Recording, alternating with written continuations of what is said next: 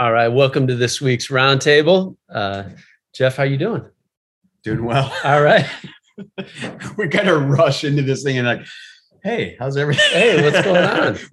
Yes, doing well. We got a lot to catch up on. Yeah. And with all of our friends who are watching or listening, whoever they are out there. But yeah, want to hear about your trip to Kansas City. You went to this conference. Yeah. I've got some things I've been banging around in my mind. So let's start with just, how your time was in Kansas City. Yeah. Midwestern Seminary had a conference. It's always very local church centered, which I appreciate. You know what I mean? Like that's their theme, their banner for the church. And so every conference, everything they do is to strengthen the local church. And that's always a really good thing. And so got to see some old friends, some new friends. And in fact, we sat down first session, and I look on the back of the one guy's t-shirt is the CIKK, the Christ is King of Kings shirt, and then next to him was a Story Hill t-shirt. And so after worship, I look up, I go, are you guys from Story Hill? Anyway, so some guys who just are part of a church that, you know, Aaron Rodgers and the gang that went down to start that church. So anyway, it was just fun to like connect with, encourage them. And you had a good carload of people from Veritas. Yeah. And then Cedar Rapids Veritas also sent a van full. So yeah, that part, it's the people part, right? The content was good and all that, but then the time together, you know, going down and coming back and having Coach Dermody debrief us on the workshop that he alone was able to go to, the rest of us weren't able to get to. Yeah. Talking all through that. That's the fun of it, you know, the engaging. How did so you spoke at one of the breakouts. How'd you feel about that? Yeah, it was good. You wrote half of it for me. So no, really, it was just on, you know, it's on multiplying churches. That's what they wanted me to speak on, is multiplying churches, but it was more like kind of more of a corrective, you know, because several times, actually, I think 4 times or so, Jesus will address his disciples to undo something by saying, you hear it said, but I say to you, like, let me undo your thinking, or this is the way the Gentiles do it. Not so among you. He has this way of kind of letting them know the most natural way of thinking and the patterns that they're seeing before their eyes of the way things ought to be. Oh, I'm about to turn that actually right side up. That's upside down thinking. He's going to turn it right side up. So I just went through and talked through some of those things, and pretty fun response, pretty engaging response in the room. Yeah. And yeah, it was good. That's great. Yeah. Cool. Well, yeah, I was kind of thinking about that too, on that topic of just and I think repenting is changing your mind, thinking differently about things. But I was kind of processing this idea. I had a whole bunch of ideas yesterday that I ran by James. And one of them was a book idea. Wow. I've got a document with just some chapters to a book and all kinds of different ideas and possibilities. And, you know, I think that probably you shouldn't write a book until your 60s, but I just have this on the back burner. Yeah. And, tell me. But do you want me to read you the preface? The prologue. It's, or whatever you call this. We don't even. You usually write those after you're done with the book. I don't know what it is. The intro. Maybe this is chapter 1. Yeah, beautiful. I don't know, but it's you've written books before, and so maybe you can walk with. But it's, the working title is something about the mediocre pastor, or something about the advantage of average, or who knows what just this idea that we talk about this a lot, this theme of being hobbits on a journey, and just the advantage of humility and not taking yourself too seriously. But here's the intro. Ministry is like chess. I don't know how to play chess. I don't know the names of the pieces. I've heard some move called castling, but I can't remember which pieces do that move and when. I generally know how the pieces move, and that check doesn't mean you've won. Here's the thing. I want to be good at chess, but as hard as I try, my 14-year-old son dominates me. I'm quick and easy work for someone who scored over 20 on the ACT or someone who took the ACT. The way that ministry is like chess, it's infinitely complex. There are countless books on church planning, church leadership, endless strategies and guides and resources by people who talk about how to play, how to plant, how to contextualize, how to manage, how to preach, how to evangelize. A friend of mine who was planning a church asked me for all the books I'd recommend on church planning. I didn't have any. I've never read one.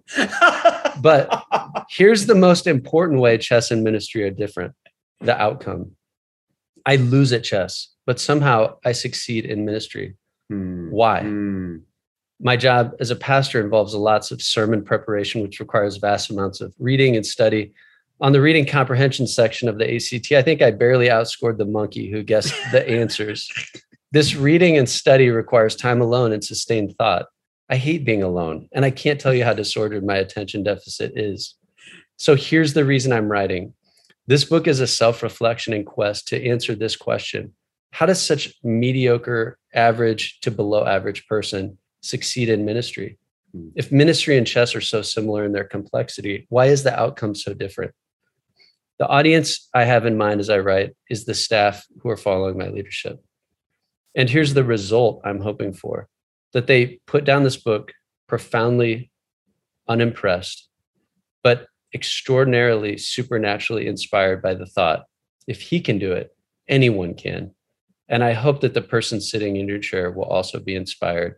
I've included some friends on this self-reflection. They are fellow mediocre pastors who have been wildly successful and are reflecting on the same question. Let's get started.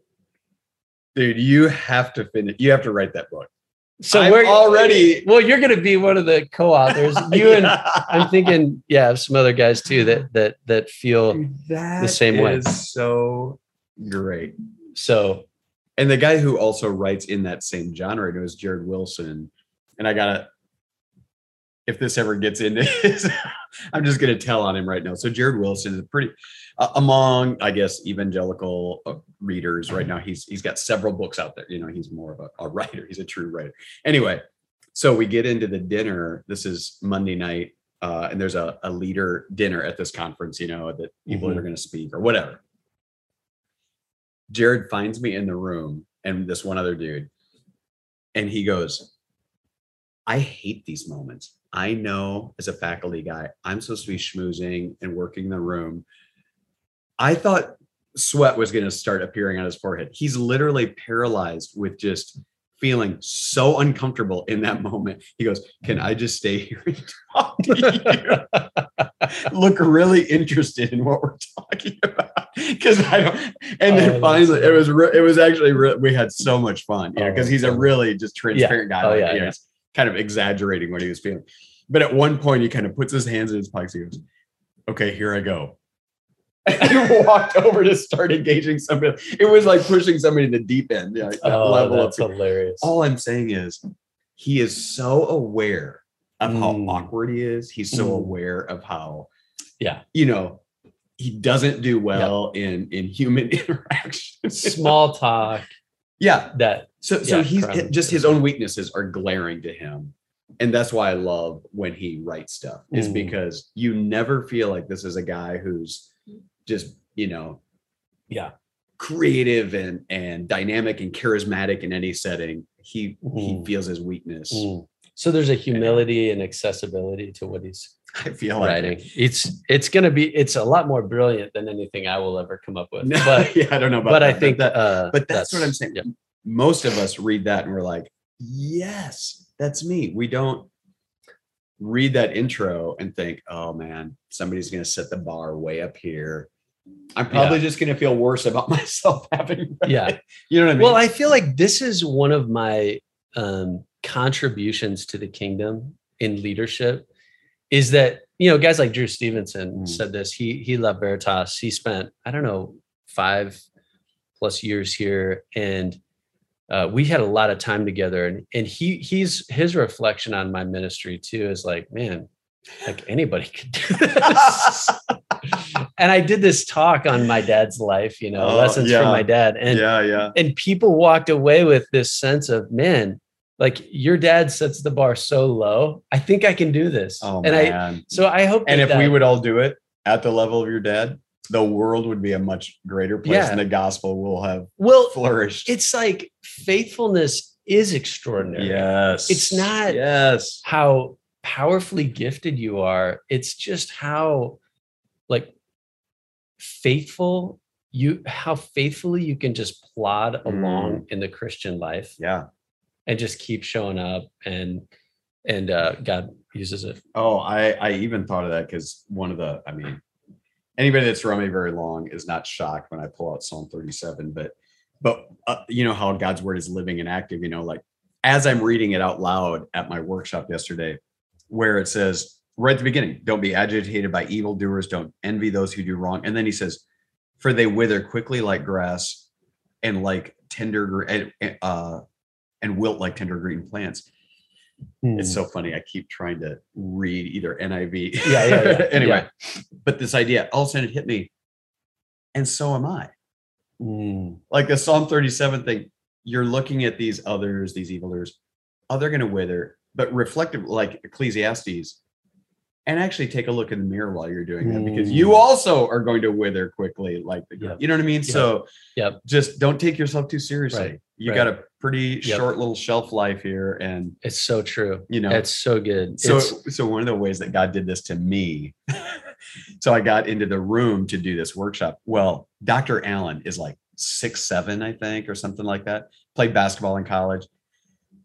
They made me use this little stage. And oh no! Yes. Oh no! There was this like crystal clear pulpit things.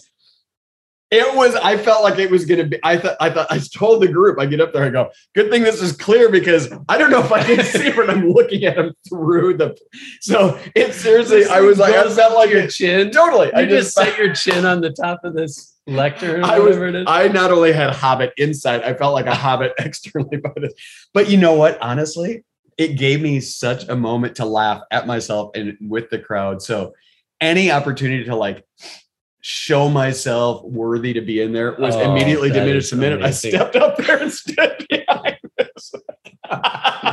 But I was grateful for it. You know what I mean? Yeah. I was grateful for it because I was like, that's what I got. Here I am. I think that's hilarious. So funny.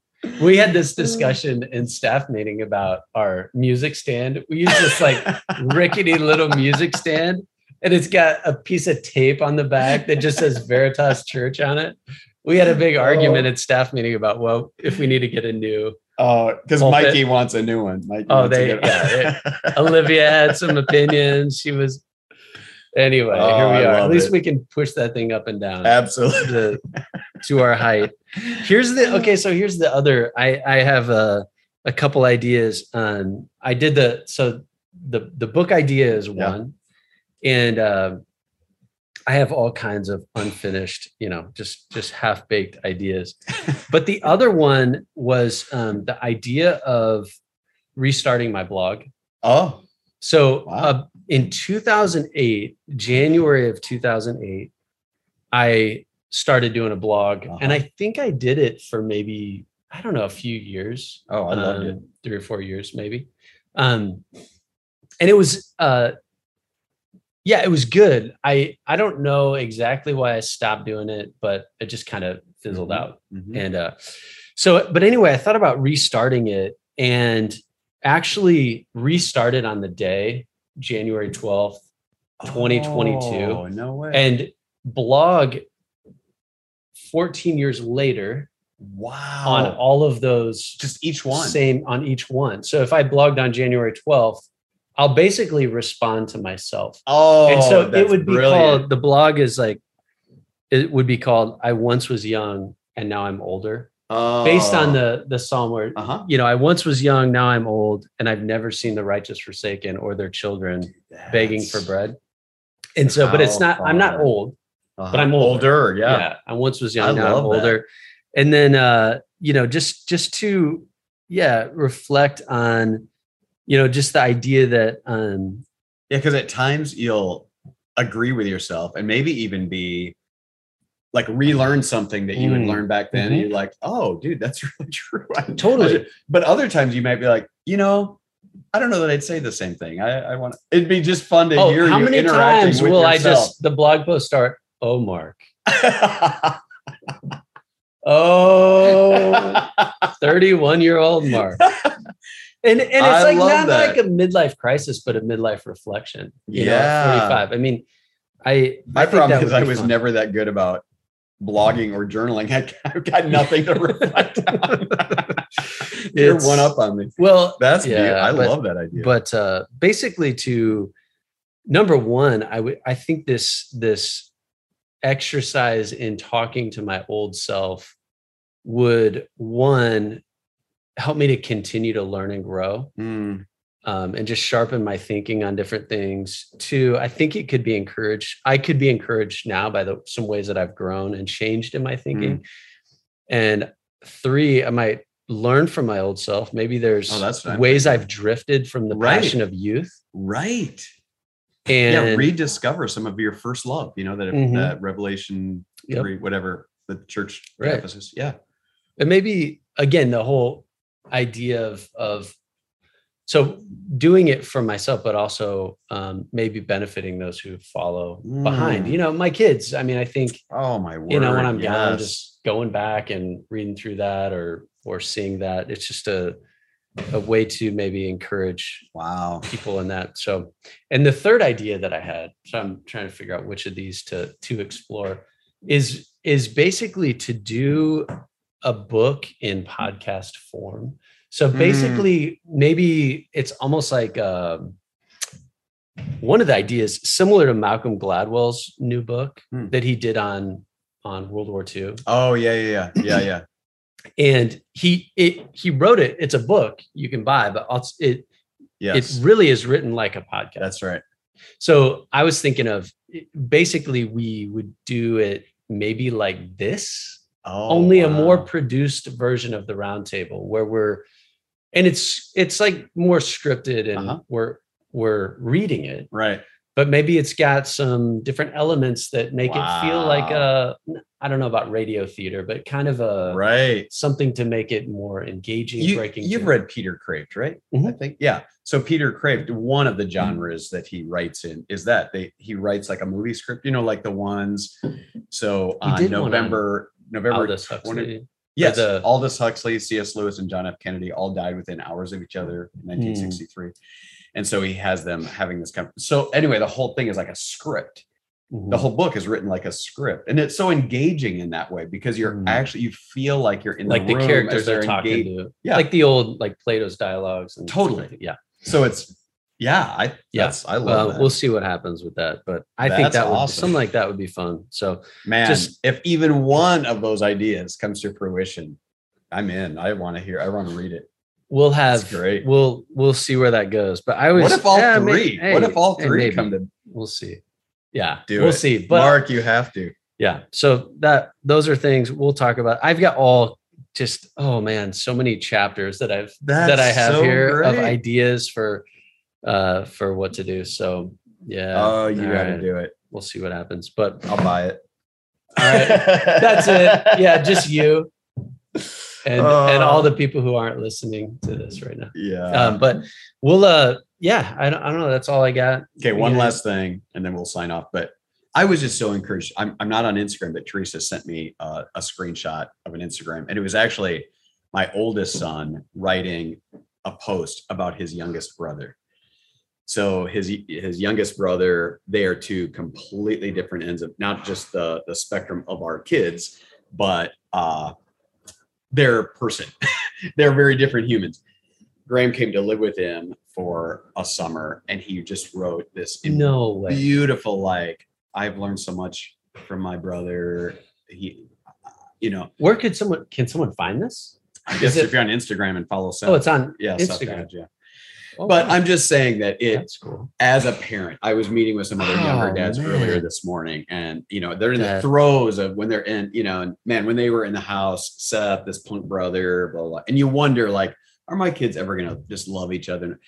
And now as adults, seeing them engage and interact with each other, and just that blog post of this, just endearing, honoring, saying thank you publicly to his brother for his Wow. presence in his life. That is so Anyway, cool. I just want to What give a- hope to so many Yeah. parents, and we've had turbulent times as parents. You are in the midst of it as well. Everybody out Mhm. there, stay hopeful that Mm. God's going to redeem some Wow, of that. that's a good So that was really a That's a fun good parenting moment. That is so cool. Many years down the road. That's So, awesome. I just remember too, you mentioned something on Zambia at Mhm. Sunday service. Yeah. You threw it out there. If there's any doctors that are interested in going to Zambia, can you tell us just Thinking how that did people honestly, respond? we're leaving in less than 2 months. Our trip is over the Thanksgiving holiday. So I honestly thought, I don't know how far doctors are scheduled out, but what are the chances? You know, Right. for all sorts of legit reasons. But we've got a small line of doctors who are saying, hey, if not this trip, I'm willing to go down the road. And it's beautiful because what we're trying to do is start a clinic for that Kabansa village and also care for all the orphans at, the Hope Center, but especially Kabansa Village where we want to set up a clinic. And so just seeing, we've got this unique stewardship of having a church in the shadow of this great research hospital. How would God have us steward these magnificently trained? It's a rare thing to have that level of training. Well, to whom much is given, much is required, and a lot of them feel that, and they would like to make even more of a contribution than they already are in helping people right here. But anyway, so different ones. So yeah, I'm meeting up this week with several that are saying, yeah, I think I'd be willing to go. So I'm just stunned by their generosity of being willing to go and just feel all the more like, wow, God, what would you have us do as a church family? Not every church has that resource, but we do. And I'm very grateful. Yeah. Cool. Yeah. I'm excited to hear more about Zambia Yeah. as the time gets closer and all that. So Me too. all right. Well, I hope you guys have a great week and we will see you next time. Sounds good. All right. See you.